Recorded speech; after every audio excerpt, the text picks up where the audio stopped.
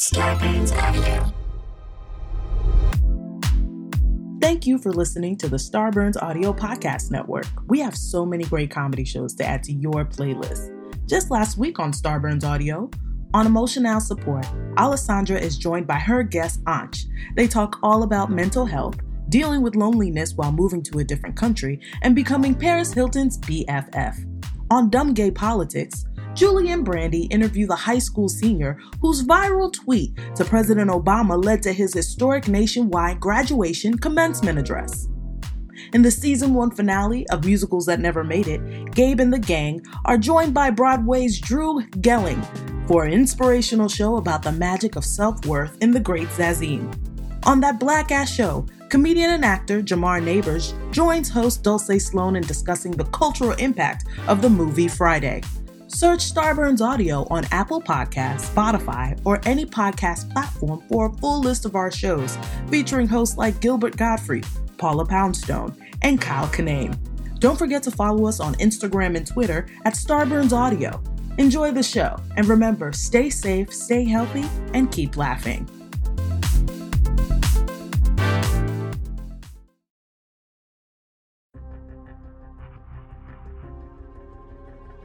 Welcome to Murder Minute. On today's episode, the Green Bicycle Murder. But first, your true crime headlines. In Georgia, 2 men are facing murder charges for the shooting death of Ahmaud Arbery, who was killed while jogging through his neighborhood. Arbery, a black man, was confronted by 2 white men, Gregory McMichael, 64, and his son Travis McMichael, 34, who claimed that they thought Arbery looked like the suspect in a string of recent burglaries in their neighborhood. Cell phone video footage from the last moments of Arbery's life show him jogging down the road and encountering the McMichaels' pickup truck. A struggle between Travis McMichael and Ahmaud Arbery ensued, and Travis McMichael shot Arbery twice, killing him. No charges were initially filed after the broad daylight murder, sparking outrage across Georgia and the rest of the country. Gregory McMichael is a retired law enforcement officer who worked as an investigator for the district attorney's office. Because of conflicts of interest, the case is on its 3rd prosecutor, who finally agreed to ask a grand jury to bring charges against the 2 men. The video was filmed by a 3rd man, William Roddy Bryan, who was a neighbor of the McMichaels. It is unclear whether he will also be charged in the crime. A 58-year-old Iowa man has been charged with the murders of 3 women in the early 1990s after investigators were able to link him to the crimes by using forensic genealogy. Clark Perry Baldwin was charged with 2 counts of murder for the killing of 32-year-old Pamela Rose McCall and her unborn fetus. McCall was found strangled to death in a town outside of Nashville in 1991. She was pregnant and had last been seen with a truck driver. Baldwin worked as a truck driver for most of his career. In addition to the murder of Pamela McCall and her unborn fetus, Baldwin is also charged with the murders of 2 unidentified women, whose bodies were found in Wyoming in 1992. Forensic genealogy is a process that takes DNA from a crime scene and matches it with profiles on public genealogy databases. It has been instrumental in solving numerous high-profile cold cases around the country. Police suspect that Baldwin may be responsible for several other unsolved murders, and they believe that he was likely a serial killer. Baldwin is being held at the Black Hawk County Jail in Iowa pending extradition to Tennessee.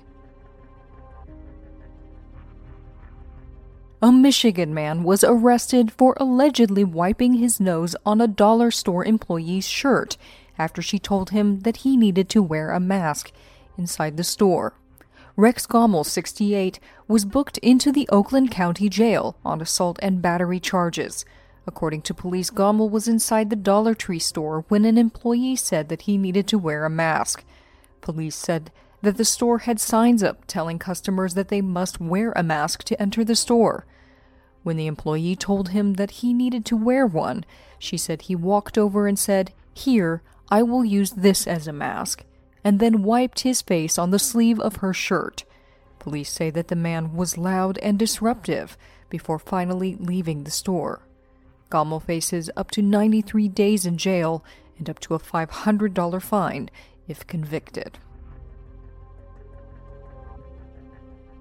Those are your true crime headlines. Up next, the Green Bicycle murder. But first, a quick break. Is there something interfering with your happiness or preventing you from achieving your goals? I think I know the answer to that. It's time to get BetterHelp. If you've been thinking about talking to someone, BetterHelp will assess your needs and match you with a licensed professional, caring therapist. This is not a crisis line, and it's not self-help. BetterHelp is professional counseling done securely online.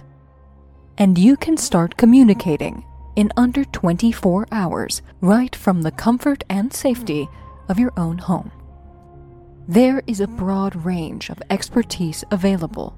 The service is available worldwide, and you can log in at any time to send a message to your counselor. You'll receive timely and thoughtful responses. Plus, you can schedule weekly video or phone sessions, so you won't ever have to sit in a waiting room. BetterHelp is committed to facilitating great therapeutic matches, but they make it easy and free to change your counselor if you need to. Plus, it's more affordable than traditional offline counseling, and financial aid is available. BetterHelp wants you to start living a happier life today. Visit their website and read the testimonials for yourself. Like this review written by a BetterHelp user after 2 weeks of counseling with Rachel Adams. Rachel is understanding and open. She provides a kind ear and solid, compassionate advice. Or this one about Diane Gores. She is helpful and intuitive, very thankful for her advice. Start getting BetterHelp today. Visit betterhelp.com/murderminute. That's BETTERHELP, and join the over 800,000 people taking charge of their mental health with the help of an experienced professional. That's 10% off your first month for Murder Minute listeners at betterhelp.com/murderminute. Welcome back to Murder Minute.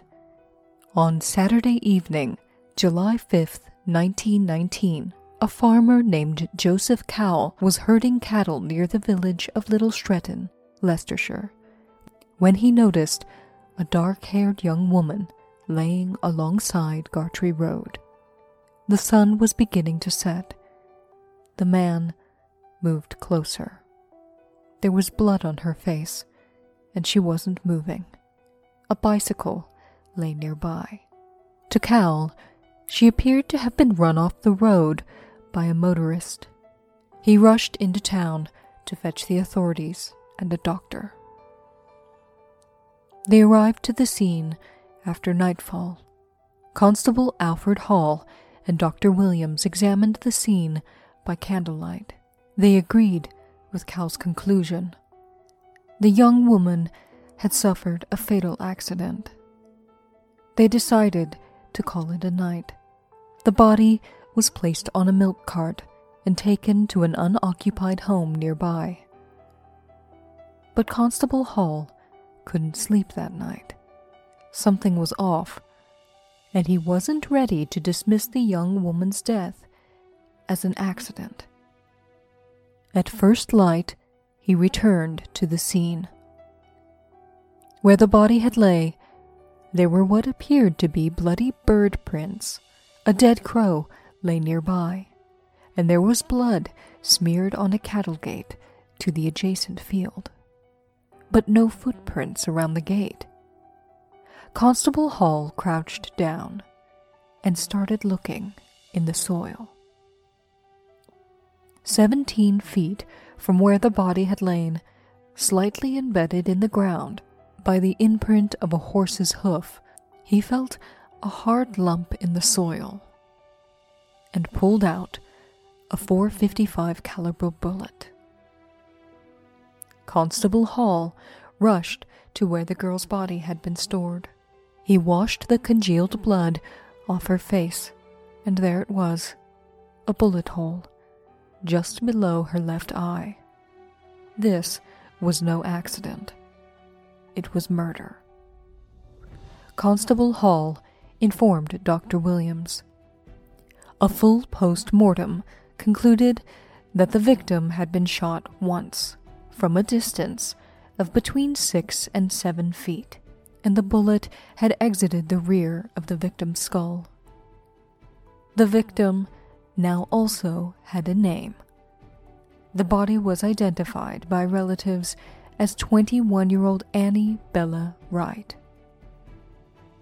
Bella, as she was known, was born on July 14th, 1897, making her just shy of her 22nd birthday. Bella was the oldest of 7 children, born to an illiterate farm laborer, Keenus Wright, and his wife, Mary Ann. The family lived in a small stone cottage just outside Leicester in the village of Stoughton. Bella was like many young ladies of her class and time. She had attended school until the age of 12, when she began to work as a domestic servant to a wealthy local family. In 1914, the war broke out, and with male laborers scarce, Bella, like over 1 million other women, took a factory job. The roles of women in society were changing. The Roaring Twenties were right around the corner, and the women's suffrage movement had recently won women the right to vote. With so many young men off fighting the war, modern young women like Bella had spent the last few years earning their own money and enjoying freedoms previously denied to them. From 2 p.m. till 10 p.m., Bella worked in a tire manufacturing factory named Bates Rubber Works in St. Mary's Mill.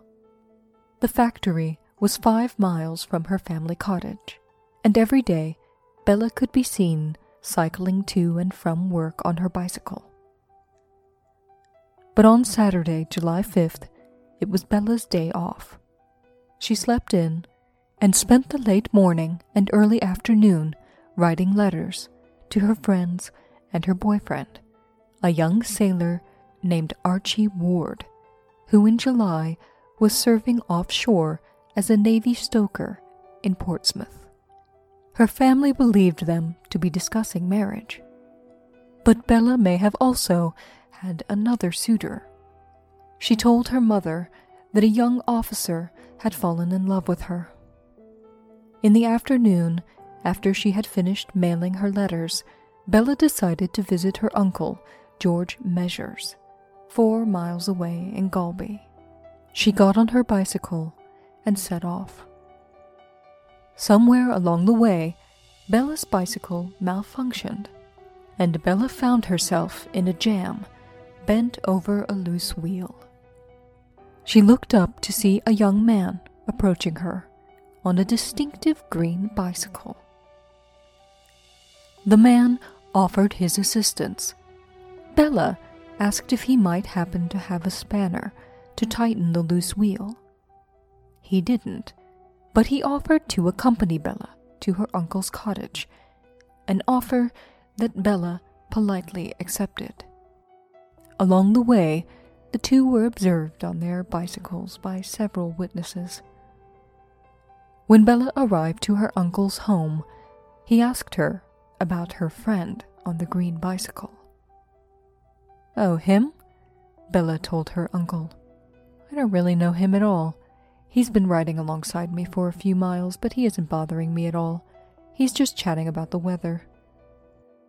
After visiting with her uncle for about an hour, it was time for Bella to go home. She stepped out of the cottage, and much to her and her uncle's surprise, the young man hadn't left. There he stood with his green bicycle, waiting for Bella.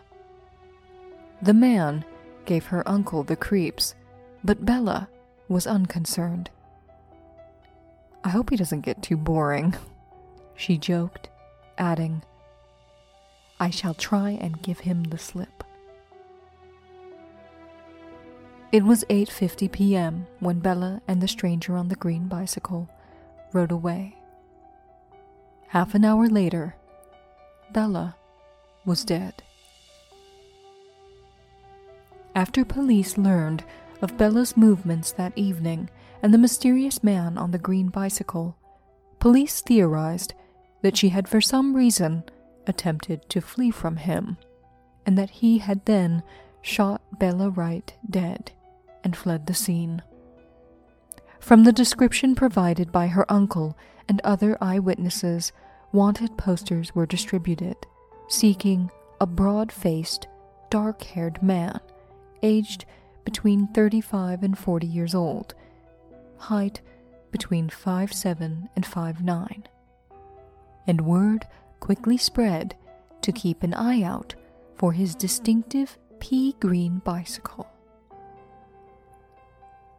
On July 10th, a bicycle repairman, Harry Cox, informed police that on the previous day he had repaired a green bicycle for a man matching the description. The man had also remarked that he was going for a ride in the country. 7 months passed. Then, in February of 1920, a barge on the River Soar hooked an underwater obstruction.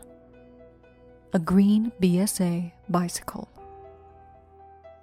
A local laborer, Samuel Holland, came forward to say that on his night shift he had witnessed a man throwing parts of a green bicycle into the river.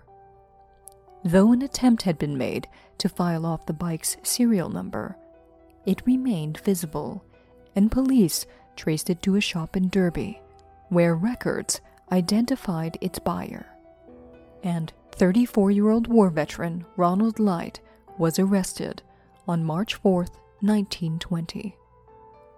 Ronald Light lived alone with his mother. The senior Mr. Light, a successful plumbing parts inventor and civil engineer, had died in the early years of the war, possibly committed suicide.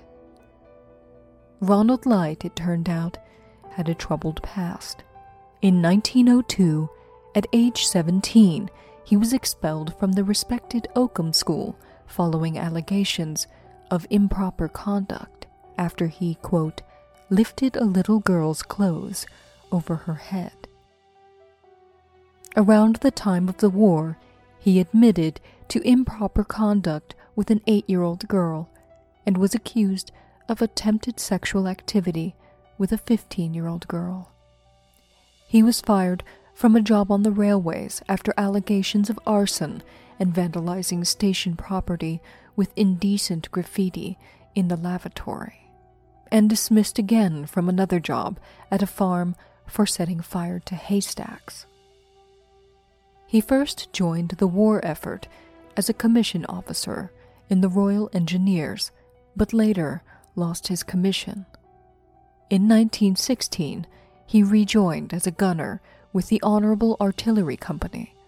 In 1917, he was court-martialed for forging move orders. Ronald Light had recently been sent home after 3 years of service.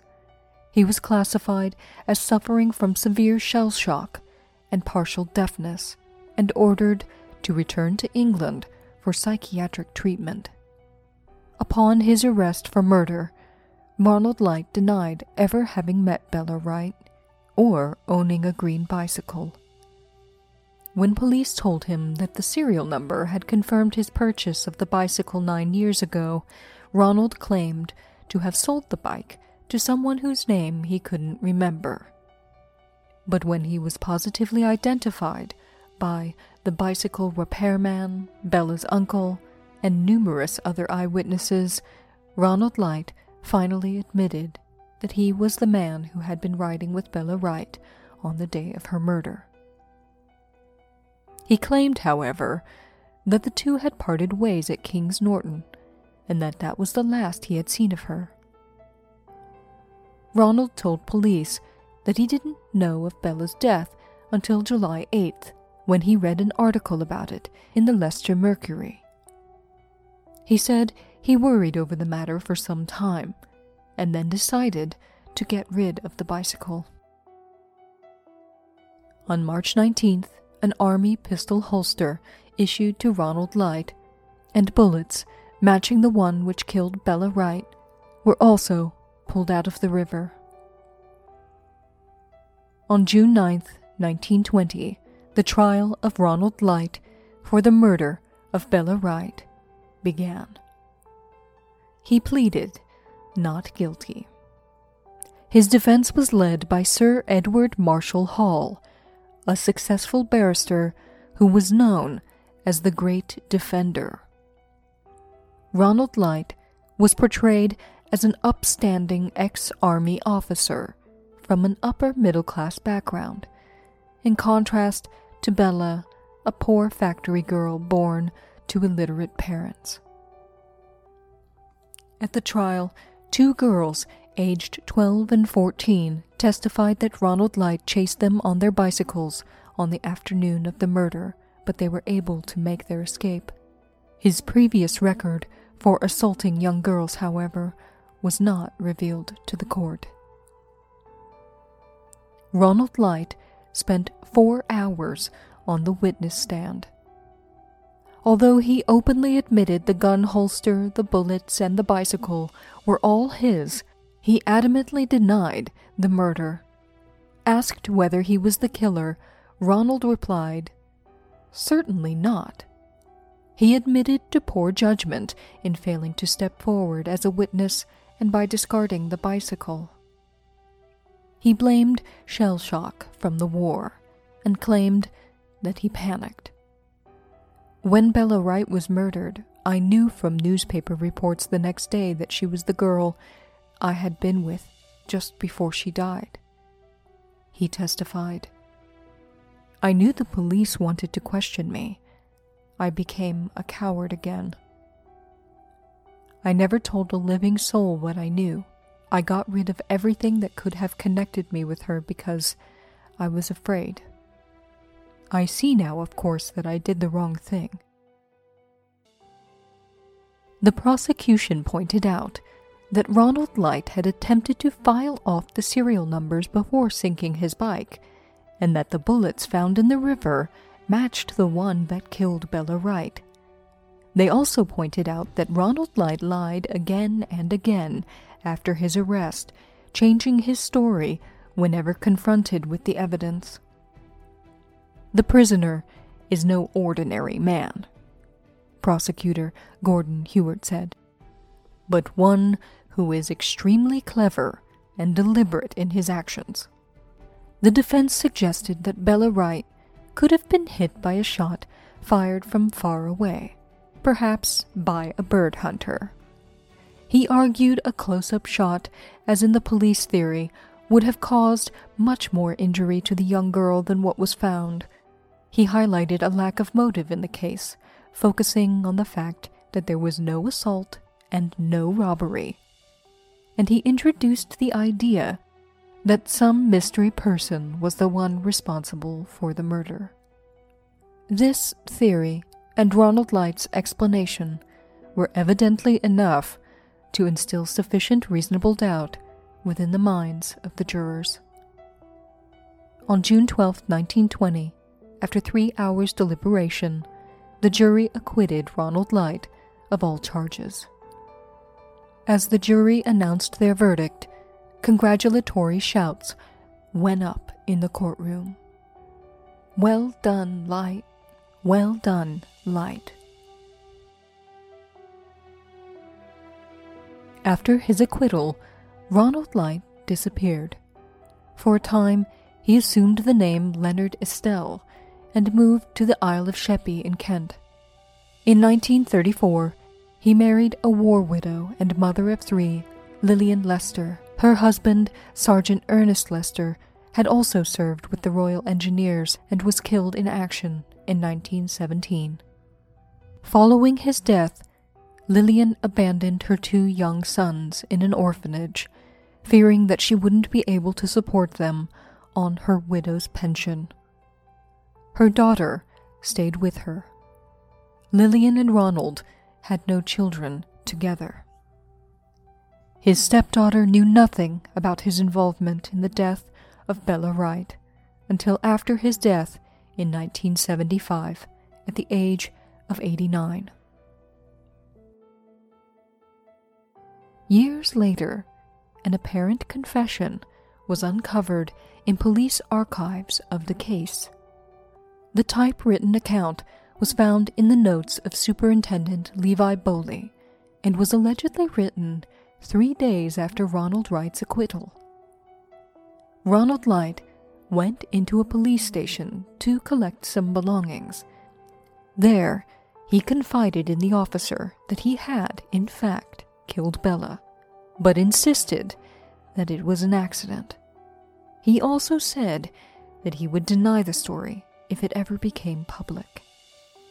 The alleged confession reads, "I did shoot the girl, but it was completely accidental. We were riding quietly along. I had my revolver in my raincoat pocket, and we dismounted for her to look at it. I had no idea there was a loaded cartridge in it. Her hand was out to take it when it went off. She fell and never stirred.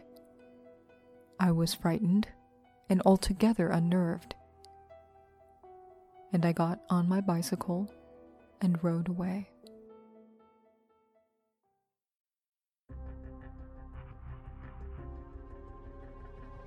This has been Murder Minute. For true crime anytime, download the Murder Minute app or follow us on Instagram at Murder Minute.